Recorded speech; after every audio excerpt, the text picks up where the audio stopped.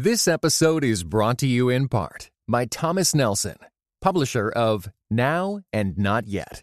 Pressing in when you're waiting, wanting, and restless for more. Written and narrated by best-selling author Ruth Cho Simons and is available everywhere audiobooks are sold.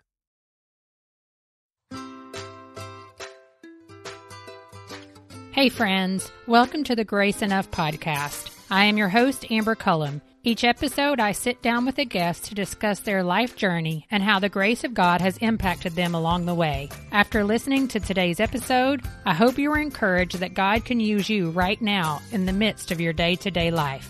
Yes, it requires daily surrender and trust, but we must remember His grace is enough. Today's guest is Rachel Pye Jones. Rachel and her family moved to Africa in 2003, where they have lived as expatriates since that time. Before continuing, I would like to ask you to pray for Rachel as she is battling thyroid cancer. If you would like to know how to pray specifically, please visit JaboutiJones.com. Today, Rachel and I discuss the crossroads of faith and culture that she and her family have navigated since moving to Somaliland, Africa in 2003. We chat about why they moved to Africa, her acculturation process, living as a minority and how that has increased her empathy for people who believe differently, what she has gleaned from the practices of her Muslim friends, and her book, Stronger Than Death. Listen to what Rachel has to say about the call to prayer. I've gone through different thought processes of how I think about the character of God and the words we use to describe God, or how I practice prayer. I haven't really adopted any Muslim practices, but I have been challenged by them. For example, in prayer, that's a good one. There's a call to prayer 5 times a day. There's mosques all over, so I can hear it from work. I can hear it from my house. And the call to prayer is basically come to prayer in the morning. The man singing it will say, prayer is better than sleep. God is great. Come to prayer. And so I can use that to call my own self to pray, to remember God, even if I'm not following the exact same motions as a Muslim would, and they bow and they put their face on the ground and they stand up again, and they have a very set sort of formula of going through their prayers, which I don't follow, but I can use the call to prayer to stimulate my own spiritual life. And so things like that have really impacted my faith. After listening to today's episode, I hope you are encouraged to engage the stranger. Consider how they identify themselves and treat them as a person, not a project or something to fear. Good evening, Rachel. Thank you for being here today for the Grace Enough podcast. Thanks for having me, Amber. It's great to be with you. Yeah, we're just going to get started by having you introduce yourself. Tell us a little bit about your family and what you do. So I am originally from Minnesota, but my family has spent the last 17 years in the Horn of Africa. 2003, we moved to Somalia. 2004, we moved to Djibouti, which is right next to Somalia, and we've lived there ever since. My husband was a university professor, and now since 2016, we run together an international English language school for preschool through high school. Awesome. So does it go all the way through 12th grade? Well, technically it does. Yes. But okay. We only have students up through, I think this year we have a sophomore. Okay. Not very big in the high school. Right. You were going to tell us about your kiddos? Yeah, I have 3 kids, twins that are in university right now in the United States, and a freshman in high school. And then I write when I have time. Yes, that's right. When you have time, and you're working on a new book currently, right? I am, yep. Oh, and do you know when that's going to come out? The manuscript is due in April. Nice. And so I'm assuming it'll be a year out from that, but we don't have a date set. Tell me a little bit about your faith journey. I always love to ask my guests, like how they came to know Jesus and what that process looked like for them. Well, I grew up in a really wonderful Christian family. So my parents, my siblings, my grandparents, my cousins, we're just a family, extended family even that loves Jesus. Yeah. And when I was apparently around 4 years old, I prayed the prayer with my mom. I didn't really know what I was doing at that time, but I did know that Jesus was somebody that I wanted to be with. If a 4-year-old can even know that. I don't really remember it. Apparently, my older sister had told me that there was 2 places, heaven and hell. And heaven was with Jesus, and hell was a place where you were inside a crib, and all of your toys were on the outside of the crib. And I did not want to go there. I was going to say, that is definitely the 4-year-old's worst nightmare, right? Right? Exactly. So I was like, well, if Jesus is what I need, then that's what I want. Obviously, limited understanding. But Right. as I grew, I just feel like I always loved Jesus. And so there was never another point where I made another real conscious decision, but it was just sort of what I continued to want and what I continued to love. And then in college, the Bible just became rich to me all of a sudden. There was a freshness to it. There was a hunger for knowing God through his word. And so I really started to grow in kind of the disciplines of reading the Bible and learning to pray and things like that. And then now I'm in my 40s and I feel like I'm having another sort of deepening shift happening just as I get older, as I go through my own personal struggles, family, friends. The older you get, the more people you love, and the more people you love, the more pain there is in the world. And so watching God meet me in those trials and meet my friends in their trials, I feel like my faith has just become more of a sense of being with God, with Jesus, and less of some kind of conviction of right theology or right dogma. Yeah. It's more relational than it's been. So it's been a journey, and that's the word for it, as sort of cliche as that is. Well, I know, but it is the truth, because even if we use a big word like sanctification, that's what it is a growing closer to Christ and whatever that looks like over your lifetime, hopefully. And if that doesn't change, then I have to question, like, are you really growing? You want it to change and evolve in your understanding of God. So I can completely appreciate that. Mm-hmm. Well, you shared that you have been in Africa, the Horn of Africa, for the last 17 years. What led you and your husband there? When we were first married, we lived in an apartment complex in downtown Minneapolis. And Minneapolis has still, and at that time, the largest population of Somalis in the United States. It was close to the University of Minnesota campus where we were students, and so it was convenient and it was cheap. And all of our neighbors, most of our neighbors, were from Somalia. And so we hadn't really thought much about that part of the world, but we knew we wanted to serve and work internationally. He was interested in being a professor. I had a degree in linguistics.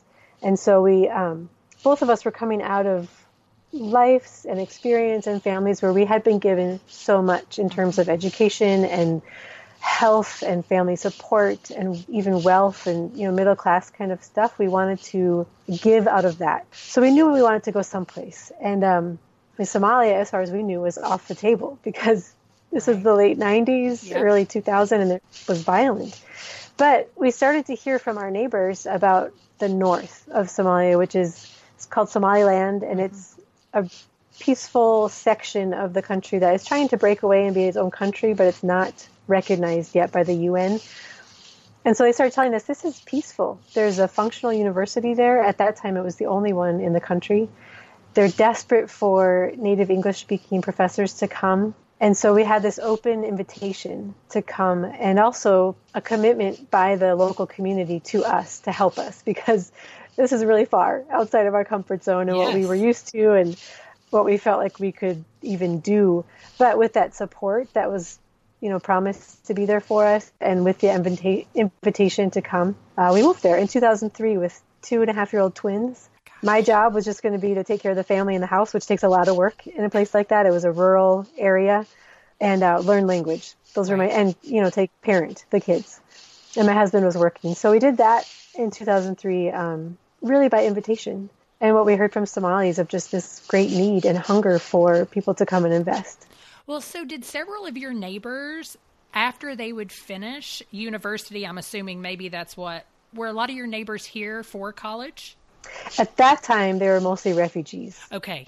So now there's, Minnesota-born American Somalis who are at university. But at that time, they were primarily refugees.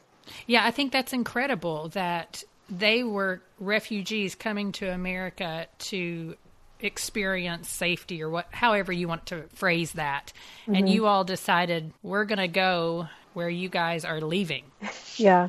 Most of them were from the South. Yes. They had connections in the North, but they came needing safety, needing healthcare, needing even trauma kind of counseling sort of things. And we were coming out of this place of strength and solidity, I guess I could say, and comfort, and wanted to be stretched. But we didn't want to be stretched to the point of, death or things like that. So we weren't going to the same extreme as what they had come out of. I don't want to make that comparison exactly. Right. Well, eventually you did leave Somalia or Somaliland, and you moved to Djibouti. And just to give our listeners a little bit more of an understanding and just a visual of what it's like there, tell us a little bit about the country itself, what it looks like, the religion, just the culture. Sure. So Djibouti is right across the border from where we lived before in Somaliland. Majority population is Somali. The other people groups that are there are Arabs, mostly from Yemen, and a people group called the Afar, who also live in Ethiopia and Eritrea. And all of them are Muslim. So the country is 96% Muslim. The majority of non-Muslims then are not native Djiboutians, like us or people from Ethiopia or Kenya who have come for work. So it's a desert country right on the water, bordered. I kind of describe it as a Pac-Man shaped country bordered by Somalia, Ethiopia, Eritrea, and the Red Sea with Yemen across the water. So it's kind of this peaceful, stable place surrounded by, Somali pirates in the water, war in Yemen, war in Somalia, just a lot of challenges in the region. But Djibouti itself is stable. It's a former French colony, so there's a lot of French influence, French language, French food, which is great for cheese. And then, it's this desert country. So the country itself is very brown, but it's on the water, and it's at this point where the Red Sea and the Gulf of Aden meet, and it's warm water. So we get a really incredibly rich and beautiful underwater life. Oh, so cool. The snorkeling and the diving is just really beautiful. I know from just having read some of the things that you've posted, you love to, and you've written, I think, some books as well on traveling in the country and all the different things to do. And it's the hottest country in the world. Is that correct? It has at least the hottest sections. Yeah. Mm-hmm. It can reach 120, 125 degrees, just straight up degrees in the summer. That is just crazy. And I mean, people just have open windows and learn to deal with it, or what's that like? Yeah, we have air conditioners. Yes. But I mean, does everybody? Also incredibly expensive. Yeah. No, not everybody has air conditioners. So, there's nomadic people still who live out in the deserts, and they're so tough. They're so strong.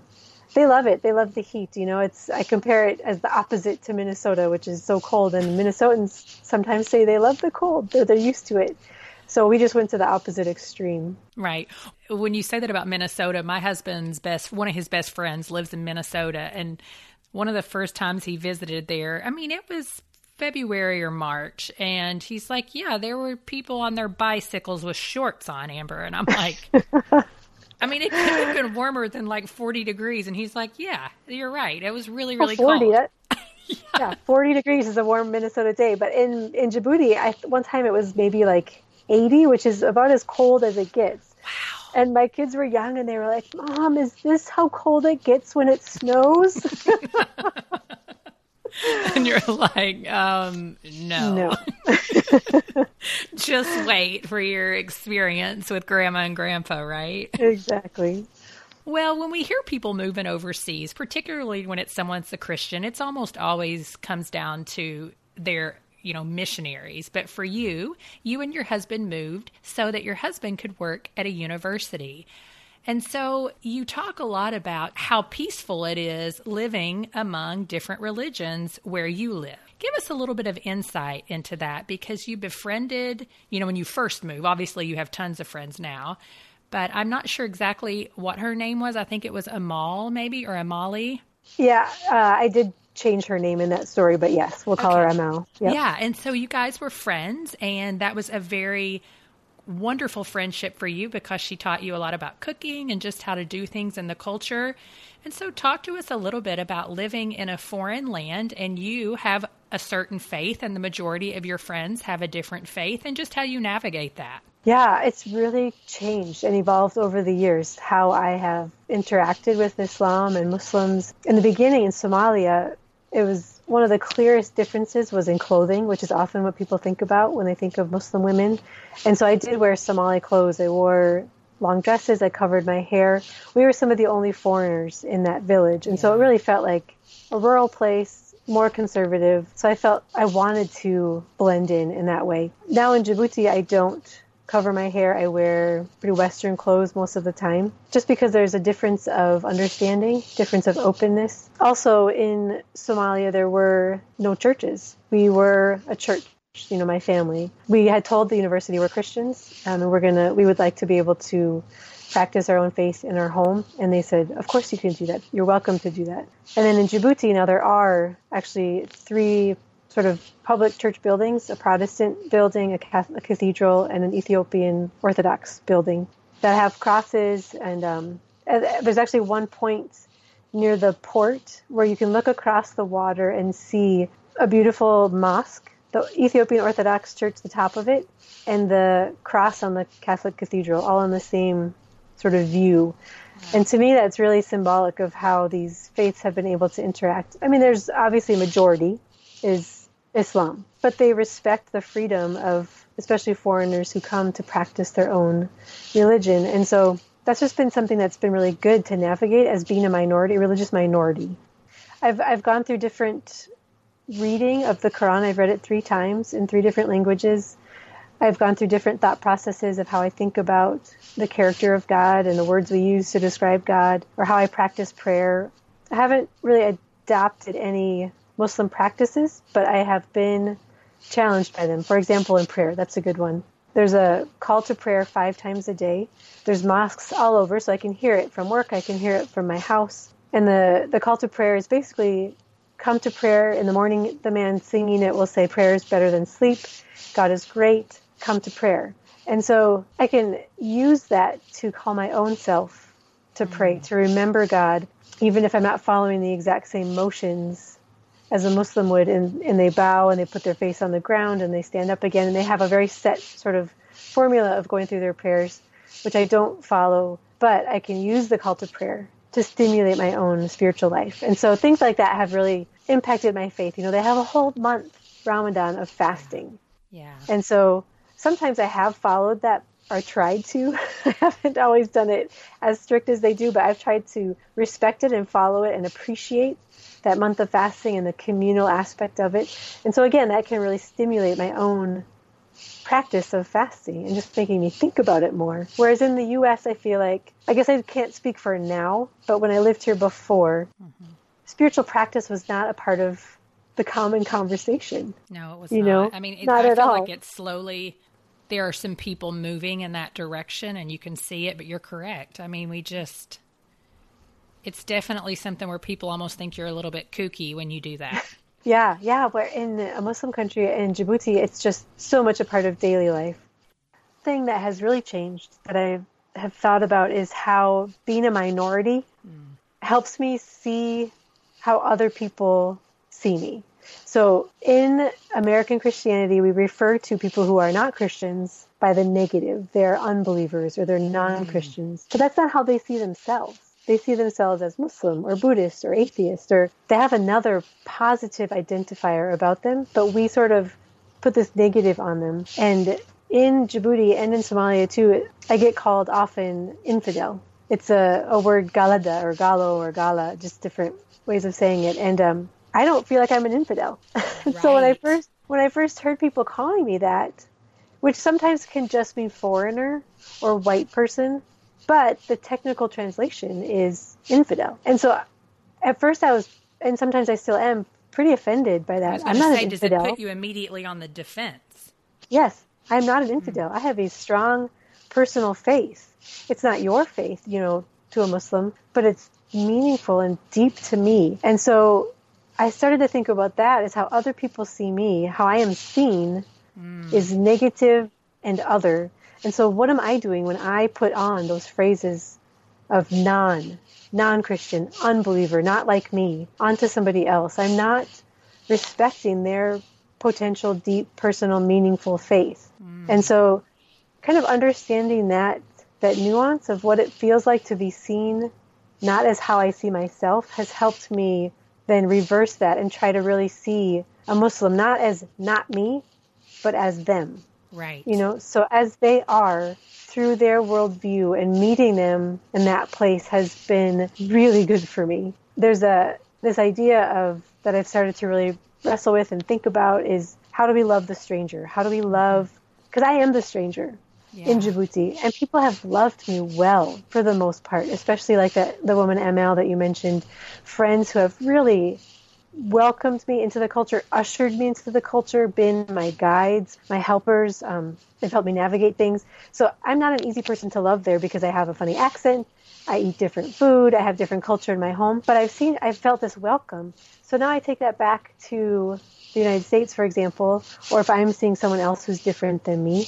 We have refugees or immigrants or just people who have different faith systems or look different. And my empathy for that person and what it means to love them and how they would feel by being loved by me has really been impacted by being a foreigner and a stranger in a strange place. So how do we love the stranger? I think we love them by being a stranger ourselves and having that experience. Yeah, and it is something, as an American Christian myself, that in order to put yourself in that position, one of the only ways to really do it in America is to take yourself into a place somewhere in our country where you are a minority, whether that's like you lived in a community where there were lots of Somali refugees, or maybe it's a church culture where everybody doesn't look like you, or, maybe it's just a neighborhood or a school system or whatever, and give yourself the opportunity to just feel a little bit uncomfortable.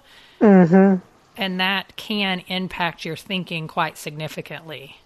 Absolutely. And I think the initial response will be, first of all, uncomfortable, but also fear, because I think our human tendency is to think negative of someone if we don't understand them. If we don't understand the words they're using, whether it's language or the culture, we feel threatened or we feel afraid. But what you start to realize is that that's not the reality. Every place that I am not fluent in the language, they are not threatening me. They're just doing their thing. Yeah. And I'm the weirdo that I showed up there. And so that fear has really lessened. I can go other places now and recognize, okay, people are not threatening me. They're just living their life. And how can I engage on a level that is meaningful? So among all your friends, do people ever ask you about what you believe? Absolutely. Yeah. So does it get into some really interesting conversations, or a lot of are they trying to ask you to follow what they believe? How does that look for you? Yes. Like I said, almost every day faith comes up in some way. I'll be pumping gas, or I don't pump. In Djibouti, they pump the gas for you. So the guy comes and pumps gas and he says, become a Muslim. Just like that. This is someone that you know because it's the same person all the time, or they just know you're not because you don't wear the same clothing and you're a white person? It could be both. Like there's the gas station right by my house. I know that guy. Or if I speak Somali, especially if I speak Somali, why is this foreigner speaking Somali? There's not very many of us who do. It starts a conversation. And in Somali and in Djibouti, you use a lot of words that are just more Godward all the time. So even if I'm speaking French, Somali words or Arabic phrases will just come in. Things like praise God, thanks be to God, if God wills. Those are phrases that I use almost every day. And so if I use that, then someone will say, oh, are you a person of faith? And usually it's a compliment. They mean I care about you, so I want you to become like me. Right. I want you to believe like me because we have a relationship. Yeah. I don't feel pressure to convert. It's a revert for Muslims because they believe that everyone is born Muslim. Okay. And so you don't convert, you revert to your original state of being born a Muslim if I became a Muslim. I don't feel pressured to. I just feel like people care about me. And so there's interesting conversations just come up about what I believe. Or Christmas just happened, And when we first moved there was really nothing for Christmas. But over the years, they've slowly become more consumerized, I guess. Right. So there's Santa and there's gifts and chocolate and things like that. But what does Christmas mean? And how is it not just about... your friends have asked you that. Yeah. And so it's just conversational, or people just assume also, especially if I'm in a rural area where I do some work and have some relationships, people there will assume that I'm a Muslim, even though I'm I don't look like them. Their whole worldview, everyone they've ever met is a Muslim. And so with that assumption, then, it starts different kinds of conversations. They would assume that I've read the Quran or that I've prayed in certain ways or that I want to go on Hajj, the pilgrimage to Mecca. Right. So that's so interesting. And does your husband end up experiencing, very similar things? Because I'm assuming his role at the school is almost like a superintendent or a principal. Is that correct? Yeah. But it's an international school. So he has all types of religions and countries represented? Yeah, we have a wide variety. But a lot of his community, because he was a professor for so many years, he has really great relationships with Djiboutian professors. And for example, they've started a research group together. A bunch of PhDs came together and started this group. And so, yeah, he definitely has conversations like that with people. Another way that they compliment him often, he has a group of guys he's played volleyball with for 16 years now, every week. Wow, that's so awesome. And often they'll say, you know what, Tom, we really care about you and we would just love to offer you another wife.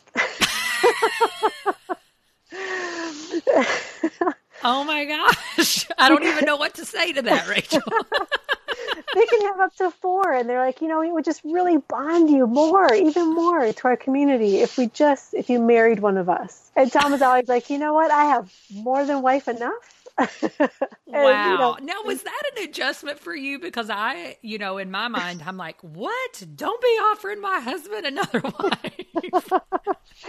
I knew that they could have up to 4. And so we just have understood it as a compliment, that they care relationally about him. I could take offense to it if I really wanted to, but I've just decided not to because they also mean it kind of in jest. They know that he's never going to take them up on it. Gotcha. It's just kind of a way of them joking around, and he's come up with various joking responses over the years. So all these things are just a way of saying you're part of our community, and we'd like to continue growing this relationship, Yeah. Well, and I just out of curiosity, so, I often have heard that with Muslims, men don't communicate with women very much. And so is that the case for you? Do a lot of Tom's friends communicate with you at all? Are there ever, times when you all have dinner with your friends, or what does it look like in a culture that's just different from ours? That's a good question. His circle, especially because they're very educated, a lot of them got their PhDs in France. You can't actually get a PhD yet in Djibouti. So we kind of call them French fried Djiboutians. Okay. That's so great. But they have a lot of that French or European influence. Right. And so there's a lot of cheek kissing that happens, for example. I don't do a lot of cheek kissing with Djiboutian men, but because of that, it sort of makes it more appropriate to at least shake hands or to say hello. Whereas in Somalia, I never touched a Somali man. Right. Rarely spoke to them, even didn't look them in the eye. But if I run into one of Tom's coworkers or a friend in the grocery store, for example, we'll stop and chat and greet each other, and it's very pleasant. When it comes to, like you asked about going out with families or with friends, that doesn't really happen so much. We've only, I would say, been out to a restaurant with a Somali couple with Somalis who have come out of the United States or other places and come back to visit. So there's not a lot of that. There is a little bit of it, I guess, in certain sectors, but usually it's gender segregated or associated with the kids. Like the men will go out and meet together somewhere else and the women will be somewhere with the kids. So our first house was a duplex. We lived upstairs. A Somali family lived downstairs. We shared a yard space, and they had, I think, 12 or 13 kids that were all around our age. So their kids were our kids' age, and they all at various times lived in the house. So it was a very full, active yard and house. And I would often spend time in the back where they had an outdoor kitchen with the women, and Tom would hang out in the front with the men. And the kids would just be running, playing football, soccer in the yard together. So the socializing just happens in daily life, around work, around cooking, stuff like that. Yeah. Because there's so many people who live. There's also a lot of just in and out and true community living. Like you interact with your neighbors. At that time we did. Yeah. Yeah. Mm-hmm. Yeah. That was the longest house we've had living there. And that's when your kids were little too, which means there's always more. Yep. I don't know, interaction, burn off the energy, all the things. Exactly. Right. Well, so you have 3 children, and they, too, while they were born in the States, have been raised in a different culture, although all three of them are American citizens. And so talk to us a little bit about, how faith and culture collide for them, and just being, I know it's a term that people probably aren't as familiar with, but third culture kids. Yeah, so my youngest was actually born in Djibouti, so she likes to say that she's Djiboutian American. She has American passport citizenship, but she was born there. They are all three third culture kids. So TCK is how it's abbreviated, and it means basically a kid or a person who has spent a significant portion of their childhood years outside their passport country. So refugees, immigrants, expats, business people, military, all those are third culture kids. Gotcha. And even once they become adults, they often say, I'm a third culture kid adult or an adult TCK. And so there are kids who have, it doesn't matter if they've lived in 10 different countries or 2 different countries, but it's this sense of having lived outside their native place. And so they form kind of a third culture outside the host country and outside their native country. So that would be my kids, definitely living in that space. And like I referenced earlier, how I've learned to recognize that when I'm in a place that I'm not familiar with the language or the people, to recognize that that's not a fearful position to be in.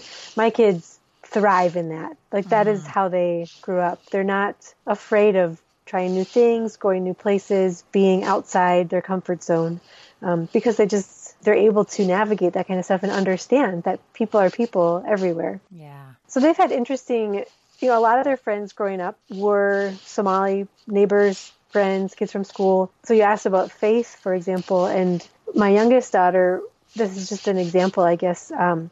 One of her favorite teachers, just a wonderful teacher, I think it was 4th grade, was a Djiboutian woman, Muslim woman. And sometime in that year, there was a real violent terror attack in France. And so my daughter came home from school and she said, Mom, is Mrs. Hibo, Madame Hibo, does she want to kill me? Oh, wow. And I said, where did you hear that? And somehow she had just heard it, maybe from some of the French kids. There's a large French population. I don't know where she would have heard that. She would not have heard it in our household. Right. And I said, absolutely not. Madame Hibo teaches you origami and she teaches you how to read and how to do math. Like, she loves you. And she said, yeah, that's what I thought. So somehow she had already started to pick up on this fear that other people have of Muslims because of this terror kind of thing. And yet that wasn't what she experienced in her life at birthday parties and at school. And she said, yeah, I didn't think so. Okay. So it was just like this relief that came over her. Okay, I can love my Muslim friends and I don't have to be afraid of them. And so it made me really sad that even in our own house where this is how we live, that was still around somewhere. She picked it up. But as they've gotten older, we've been able to keep talking about those kinds of things and talking about Islam, and they see people praying and we talk about, why are they praying like that and why do we pray like this? And so even with my kids, it's provided a real dynamic way of discussing faith and what we believe in. And what someone else believes, and how do we interact with that, and how do we not be judgmental or negative, and yet still hold to our own conviction, Yes. Without fear. Yeah, that's a really, really good, just a good perspective to think about. Like, we can still interact and have very healthy relationships despite not believing the exact same thing. And I do think that's something in America for sure. That whole every Muslim is a terrorist idea is such a wrong narrative. And it's just so horrible to even, just even some of the way that people justify it by taking some things that are in the Quran and, saying, oh, it says this, so that means that's their goal. And I'm like, yeah, I don't think so. You're actually, this is an old statistic. I'm not sure how accurate it still is, but if you live in America, you are more likely to be killed by your refrigerator falling on you than by a Muslim terrorist. Yeah, so I don't know anybody who's afraid of their refrigerator, and every American I know welcomes a refrigerator into their home. Right. And I mean, that's the thing too. It's like you don't want to negate the horrible things that have happened, but at the same time, you can't just generalize that a whole entire population of people are all the exact same because such a small percentage have done horrible things. Right, exactly. And I mean, we could say the same thing even about people who identify as Christian. Absolutely. So there's no room to say that. That's absolutely right. Well, I want to talk a little bit about the most recent book that you have published. And it's called, I want to make sure that I get it right, Stronger Than Death, which is a biography of Somalia's quote-unquote Mother Teresa. You will be able to pronounce her name better than me, so that's why I'm not going to, and I'm going to let you. But tell us a little bit about her life and what about it made you want to write a whole biography. So the whole title is Stronger Than Death, How Annalena Tonelli Defied Terror and Tuberculosis in the Horn of Africa. So her name is Annalena Tonelli. She was an Italian Catholic woman who in 1969 moved to Kenya and Somali regions of Kenya, eventually moved to Somalia and then Somaliland, where she was working almost every place, always with people with tuberculosis. And so in 2003, she was living in Somaliland in the same town that I moved to with my family in 2003. I had never heard of her before that. I never actually met her, even though we lived just like a few blocks away from her house and the hospital where she worked. Wow. But she was assassinated in October of 2003. And that assassination caused my family to flee the country. I mean, that's what instigated our move to Djibouti. There was another murder of a British couple 10 days later. And so the day that those three murders piled on top of each other, the day after the murder of the British couple, we received a phone call that said, you are leaving. You're on an airplane that leaves in 2 hours. And the airport was 2 hours away from our house. So we threw everything into a bag, one backpack, one suitcase, kids in the car, run, basically, not knowing if we were in danger or not. And so at that time, I didn't have the mental capacity or emotional wherewithal to think about this woman who had been killed just around the corner from our house. But over the course of the next several years, as I started developing my writing career and as the kids got older and I had more space to think and write, You mean there's hope for me in that? Absolutely. There is light. I started to wonder, who was this woman and what did she do? Why was she there for so long? Every Somali that I talked to who knew her loved her. So all these people loved her and someone killed her. So what happened? And then a friend of mine produced a documentary for the UNHCR about her life. It's actually on YouTube, Legacy of a Nobody. It's beautiful. I'll make sure that I link that in the show notes. Yeah, it's about 22 minutes long, I think. And so as he was researching for this documentary, he contacted me and said, Rachel, this woman was so much more incredible than we knew. You need to dive into her life and see what you can find out. And so I did. And this biography came out. She had spent 34 years developing treatment systems for tuberculosis among Somali nomads. And that system eventually became a global system that was used to treat tuberculosis. It was known as DOTS, Directly Observed Therapy Short Course. So she, and then she also was working with HIV. She was working with female genital mutilation. She partnered with a couple of Somalis to help fight against that practice. She had a feeding center during the war in Somalia. So she had just done really incredible things. And I was convicted personally by what I was reading because I had also moved to this same region, same exact town, to try to be helpful, to try to do some good. And what I read about that she was doing was so much, like, not even comparable to what I was doing. Just the way she loved people and her commitment to serving the poor, being with the sick, her absolute fearlessness in the face of danger. She just was incredible. She was taken hostage. She was beaten. She had so many death threats. It was just incredible. So I wanted to understand how she could go to those extremes, what motivated her, why did she do it all, and then kind of writing through my own process a little bit of comparing, feeling like I come up short, and yet we're not all called to live that same radical life. I feel like we need people like her. We need people like Mother Teresa who are so much outside the norm, so far beyond what we can all achieve or hope to be like, that they pull up everybody else. They make us want to be a little bit better, love people a little bit more, knowing that we're never going to be quite all that radical. Yes, and we need people to populate the earth. That's what I say too. When I think about like Mother Teresa, and, I'm like, and we need people to populate the earth. So I'm going to at least give myself, well, no, that's not fair. But, yeah, I mean, it's true. That whole idea of we need those people to pull us up or to give us even something to look at and set our eyes towards and be like, wow, in the worst of circumstances, yes, people persevere and they do good and they love people even when it's really, really hard. Yes, and so absolutely. That's awesome.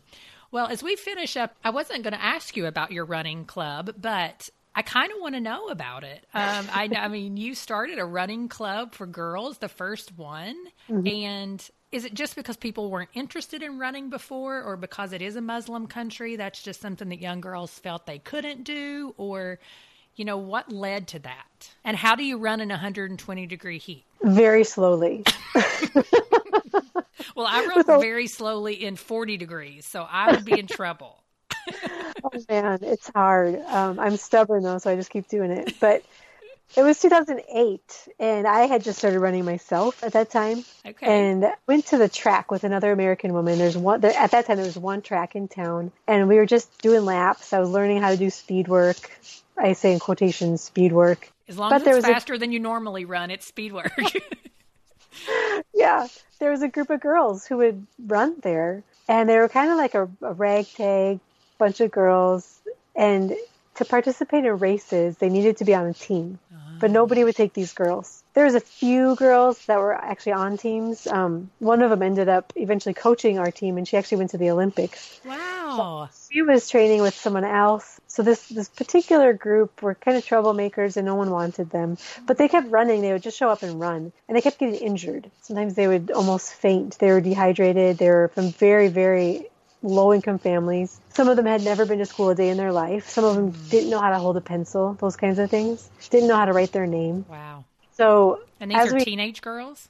Yep. And so as we just got to know these girls, we realized, they could, with just a small amount of coaching, they could prevent injuries. We could, if we started a club, we could require them to be in school, to be on the team. Like that would be the requirement. Yeah. And so we started this group, Girls Run 2.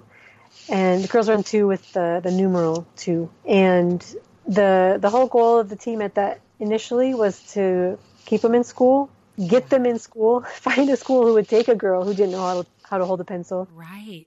And then keep them on the team, keep them running. And so now one really fun story is that a girl who joined the team in the second year it existed, so 2009, she is now the coach of the team. And she is a university student. Wow. That just makes me so happy. See, you are doing good. I feel like she's done more of that good than I did. And also this. But sometimes it's just putting the belief in somebody and organizing something and then empowering somebody to say, you can take it on. Yeah. Like you can be the next leader of this. You don't need me to do it. Yeah. So that's been really fun. And getting to know the young woman who went to the Olympics, she's a good friend now. Like that's also been really fun. And yeah, so mostly now the girls, I'm not as involved with the team directly. I do a little bit, behind the scenes or on the side, just relationally connecting with them. But yeah, I still run. Still try to. So new girls are joining all the time? Yep, they have new girls every year. And there's really one thing that still is very hard to overcome is there's very much the attitude of if you are a mother or if you want to be a mother, you can't run. So if you've given birth, it's like it's physically impossible to run. I didn't even start running until after I'd had all my kids. I wasn't a runner until after that. Or if you run, you will probably damage your uterus. It might fall out. It might just get broken. And so being a mother who runs, and even now with some health issues, to still run and to still demonstrate, this is one of my things that makes me so stubborn to keep running. It's not just about me. It's about showing that a 40-year-old woman who's had babies, even I had a C-section, even I had a vaginal delivery, and it's all the parts are still working just fine. Yes, yeah. And I can still run. And so I'm like, we may need a little, I want to say something there, but yes, we can still do it. Yeah, we can still do it. So yeah, just physically demonstrating that as somehow matters to me. So I keep doing it. Well, where can our listeners find you on the web? The best place to find me is my website, JaboutiJones.com. And I have a newsletter there that I don't really blog so much anymore, but the newsletter comes out with an essay every other week. Yeah. So that's the best place to find me. I'm also on Instagram, Rachel Pie Jones. Yes, and it's P-I-E-H. Yep, but pronounced like 3.1. That's right. That's right. And then your book, we can purchase it on Amazon and all the other places, correct? Yep, it's on Barnes & Noble, it's on IndieBound, yep, and it's through Plow Publishing, so you can also find it on their website. Awesome. Well, thank you so much for being here. I appreciate it, Rachel. Yeah, thanks for having me. It was great. Thank you for listening to today's episode. Resources, links, and quotes from today's conversation can be found at graceenoughpodcast.com under the Show Notes tab. If you are enjoying the show, I would like to ask you a few favors. Number 1, make sure you are subscribed to the podcast. You can head over to Apple Podcasts, Stitcher, Spotify, Google Play, and iHeartRadio. Clicking that subscribe button helps to make sure you never miss a new episode of the podcast. Number 2, if you enjoy the show, would you take a moment to leave a review on iTunes? Those reviews help me to know how the show is impacting you. And number 3, the best way to grow is for people like you to share it with your friends. Will you share your favorite Grace Enough podcast episode via text, email, or social media? Again, I'm so grateful for each one of you who listen week in and week out. Thank you for listening to the Grace Enough podcast. Tune in next time.